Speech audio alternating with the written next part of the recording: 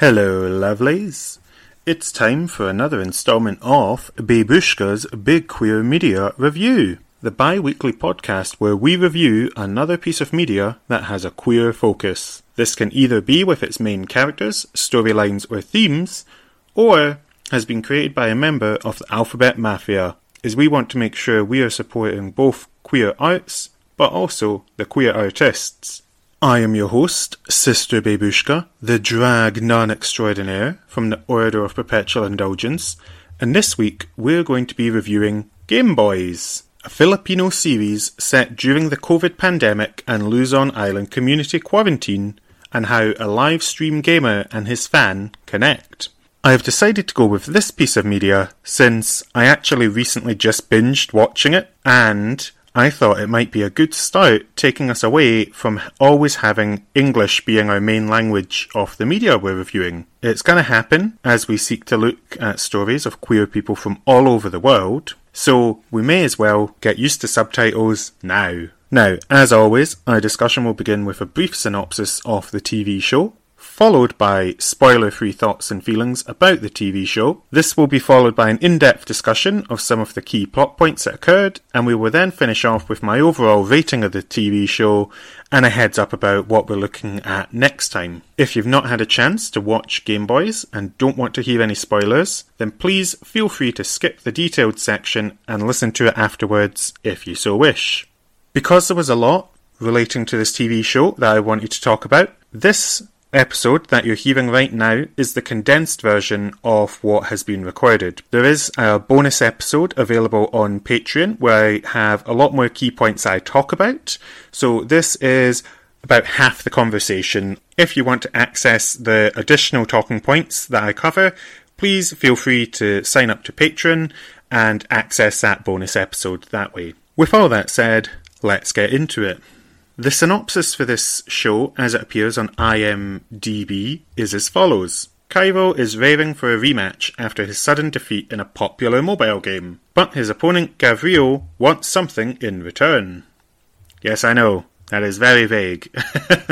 That's why you've got me telling you about what the show is actually about. Starring Kokoy de Santos and Elijah Canlas, it's been so popular that so far it has also had its own movie, and is currently producing a series 2. Now, I will admit, I haven't seen the film yet, probably saving that to ease me into season 2 when it comes out, so all thoughts today are solely around season 1.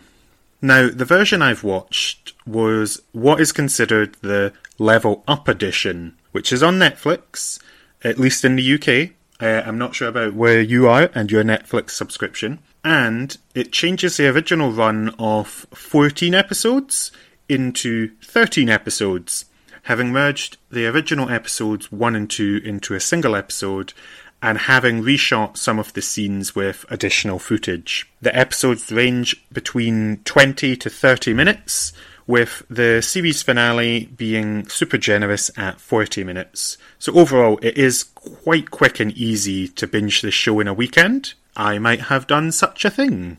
Who knows? Now, if you're not used to watching Asian-style dramas, then I think it's fair to be aware that at times the acting will feel different to what you expect from most Western-style media. At times it might feel like the actors involved are being super dramatic and going a little bit extra from what you would expect from Western actors. But the key focus from Asian-based dramas is more around the development of the characters and their relationships, which does mean at times the drama from the series comes from this overemphasis on the acting, so just to be aware of that. The show itself is set during the coronavirus pandemic, which I'm sure we've all had some experience of, but this time we get to focus on how this was in the Philippines and how the pandemic affected life there in terms of both lockdowns and restrictions. It also means we get plenty of the classics that we have gotten used to over the last 2 years, such as being on mute when trying to talk, doing some online Zumba or yoga classes together with friends, and the obvious Zoom calls with all the awkward dancing that can entail. Now, I don't know if enough time has passed for us all to have gotten over some of the cringe relating to these things, But it is nice to see the real touch of what people have been doing to stay social with each other over the last 2 years. And nothing is more real to me than someone having to admit they pressed the stupid Facebook thumb button as a mistake so many times. I'm glad it's called out in this as well. Now, because of coronavirus, the first 9 episodes were actually all filmed online due to quarantine restrictions, which means Elijah Canlis, Cocoy de Santos, Adriana So, and Kyle Velino all had to do their own makeup and setting up of frames for their shots. And I think it's incredible that the team pulled together on this, and a massive achievement despite the virus and the restrictions to what could be done. Everyone really came together to make an amazing online series, I feel, in spite of everything that they were faced with. And I say everyone, as Elijah even had some of his own family members, specifically his brother and his father, in real life, taking up those roles in the show as well. So everyone really did get stuck in while they were stuck at home, it seems. The narrative is a fairly simple one, of 2 gamer boys falling for each other over the course of the series, with a few challenges coming up along the way on their budding relationship. So it is a nice, simple, slice-of-life series rather than something that is more fantastical or overly complex. But this does also mean that at times we have some very cheesy moments or situations that might make you slightly raise your eyebrow if they were that believable. Very much playing up to the fact that slice of life can also take it to an extreme where you question whether or not. I think the best example being, much like telenovelas and other sort of long-running shows around the world, there is a lot of incredible situations that pop up that I don't think a lot of us see in our day-to-day lives. The pacing of the narrative is set up to keep you coming for more, as for most episodes we do see them end on cliffhangers, leaving you wondering, how is the situation going to develop, or who is this new character that's been introduced in the last 5 minutes, and what are they up to in terms of how they interact with our 2 key characters. And I will say at times the cliffhangers did feel a little bit contrived, but overall they do fit into the narrative of the show and they do keep things interesting.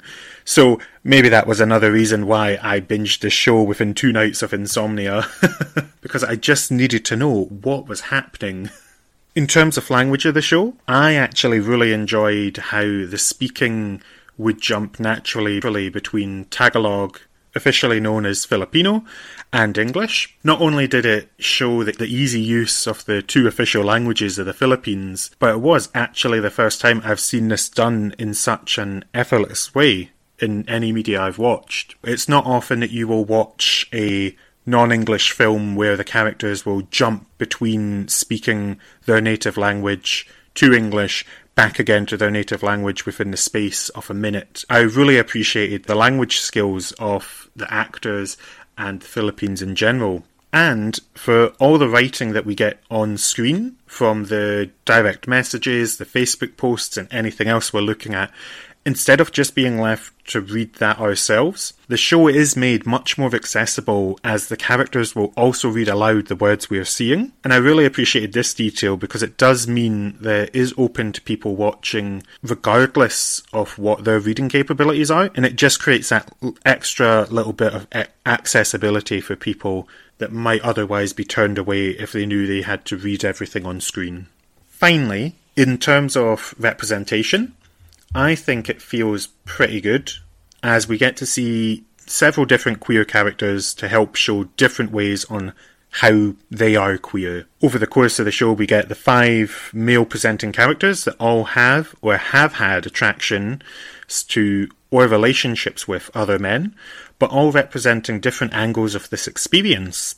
So we go from Cairo, who is still figuring out who he is and how to be gay, as he has just recently discovered his own sexuality, to Gabriel, who is sure in his sexual attraction to people and can be quite headstrong and blunt about it when pursuing his partners, as well as having people showing both the unrequited crush side of things to the jealous ex who decided to stay in the closet rather than being themselves, all the way to the out and proud, very effeminate appearing gay man as well.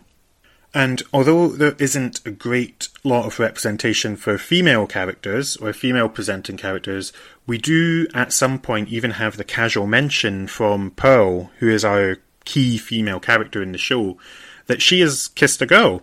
And it is just left at that, leaving it open to be bisexual, pansexual, just whatever you're reading into it is based on how she presents to you. And I think overall the show leaves a lot of its characters without labels. In fact, I think there was only one character that is officially stated with a label of gay, with the rest of it just allowing the characters' attractions to be what they are and not worrying so much about trying to fit people into specific sections of the queer community. I really appreciated that in terms of queer representation because we're not getting hung up on the label. We are really just looking at love is love and not trying to fit people into criterias, not trying to fit people into specific categories or anything like that. And I really appreciate that the show really sticks to that as well.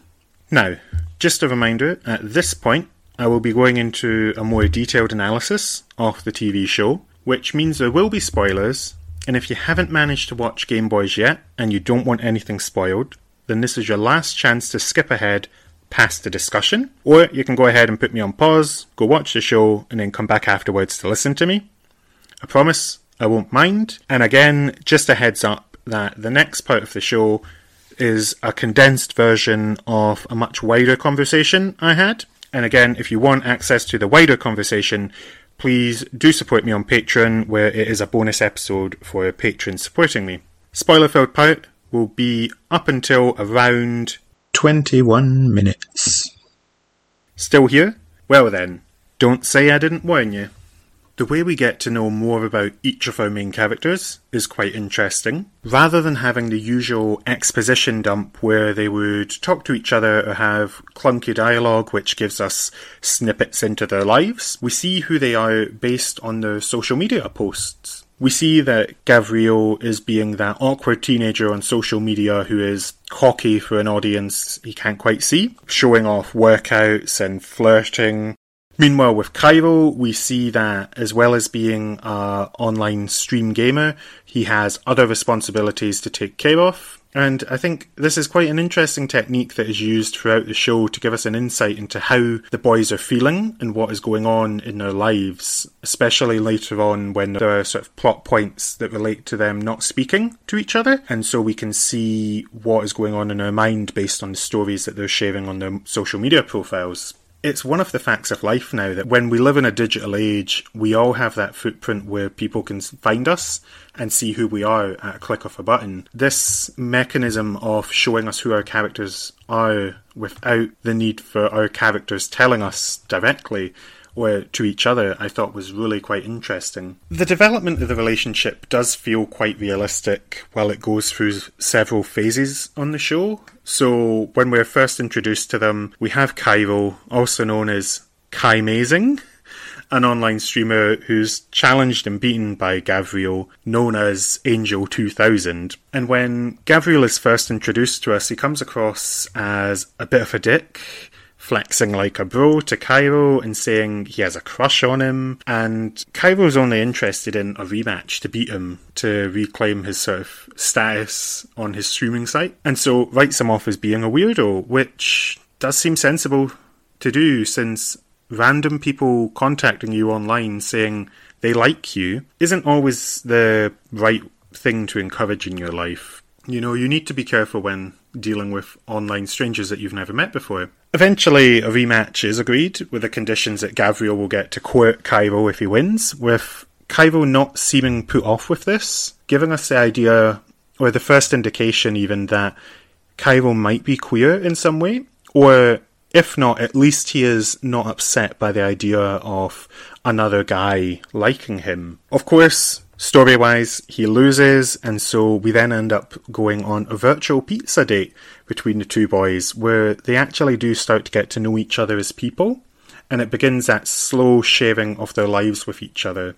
And as we progress through the series, we do see Cairo slowly letting his guard down and giving hints that he does like Gabriel, although when this is spotted by other characters, he is quick to put back up his walls and claim he doesn't, or he will shift the attention away from himself and try and focus on other areas of conversation. It does get frustrating at times to have Cairo being so closed off like this, when we can see that Gabriel is quite invested in this from both the conversations we see between himself and Pearl, his friend, but also just the way he is putting a lot of energy into the relationship, where it feels like Cairo isn't.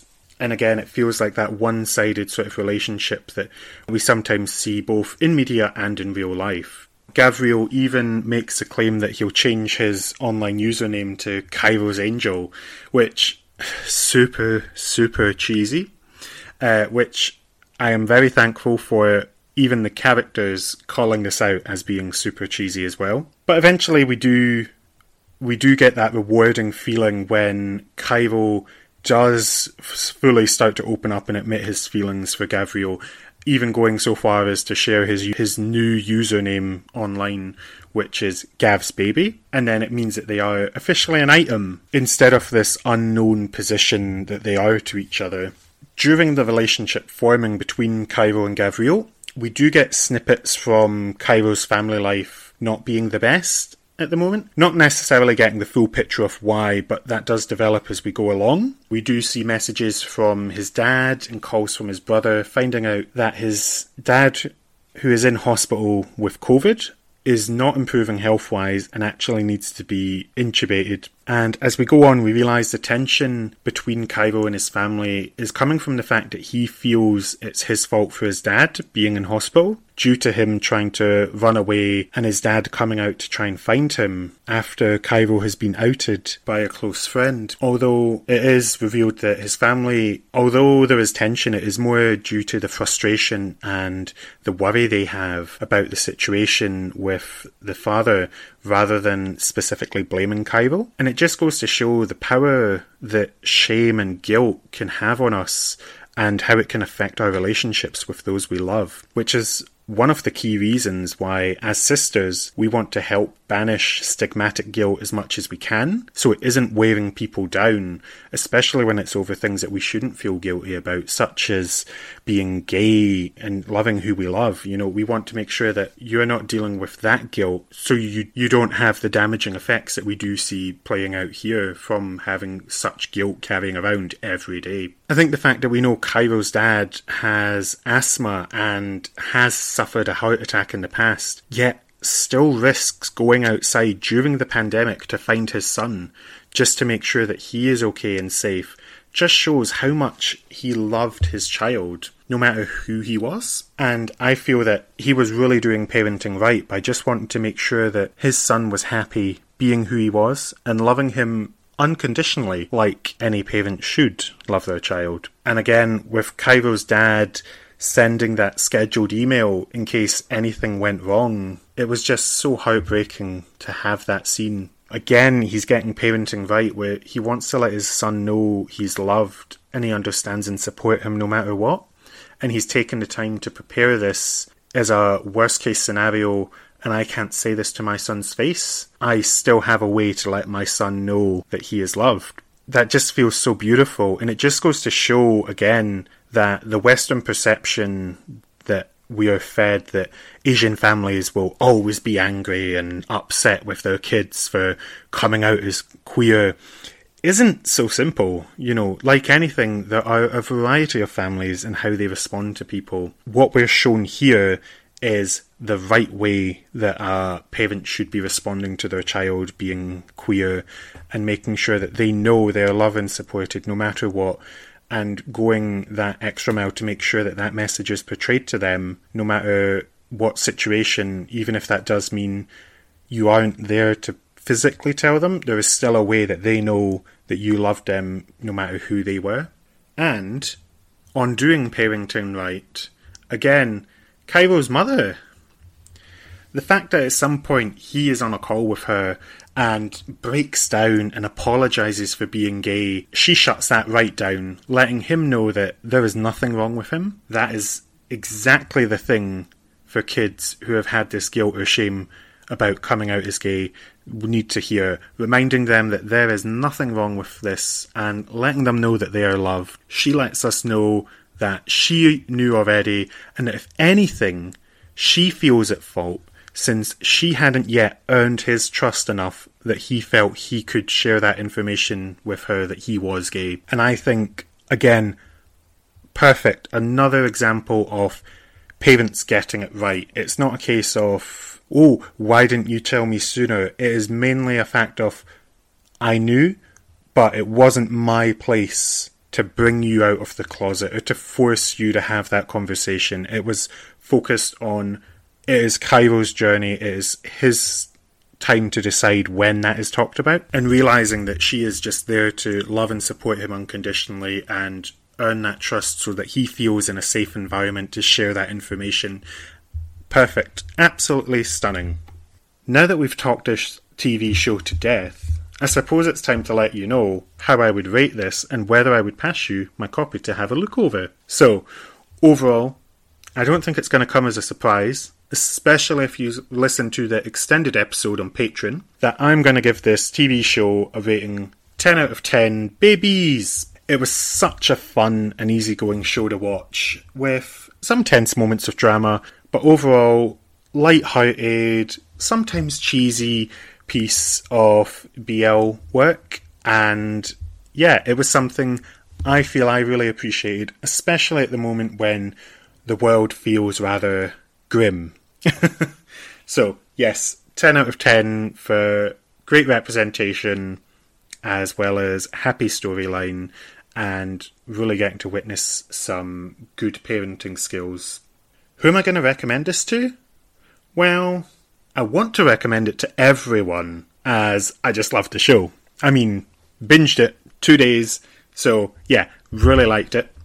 However, I suppose my recommendation will depend on your tastes, as this is definitely more for someone that wants a simple slice of life story that has a good number of twists and moments of drama and suspense, rather than lots of hard action or fantasy or other sort of, key hitting points that bring the audiences to the seats these days in the cinema. Plus, I would say that you also have to be willing to give the show the time and attention, as you will be reading subtitles. And I know from one of my partners that this isn't something everyone is happy to do. So again, depending on your levels of comfort with sitting and reading a lot during watching something, then that will probably also vary my recommendation for you if this is something for you. And thus, we've now completed our 4th entry into Babushka's Big Queer Media Review. Ta-da! The thing has been done! If you've enjoyed this episode, or the podcast overall, it would really help with the algorithm if you could leave us a review on wherever you're listening to your podcasts, as well as sharing this with all those you think would enjoy the show. Or if you're feeling generous, you can donate to the Ko-Fi to help keep the lights running on all the House of Nonsense projects we get up to. Next time, we will be reviewing But I'm a Cheerleader, a 1999 film about a teenager being sent off to a conversion camp by her parents. So, do check that out ahead of time if you can't wait for my review, and there might even be a special surprise next episode. And if you have any suggestions for queer media creators you would like to hear reviewed, you can always contact me through the website, houseofnonsense.org. All the links for the Ko-Fi and website are also in the show notes. With all that said, I just want to say thank you for joining me this week on Babushka's Big Queer Media Review, and I hope you all have a great day wherever you are. Speak to you soon, lovelies.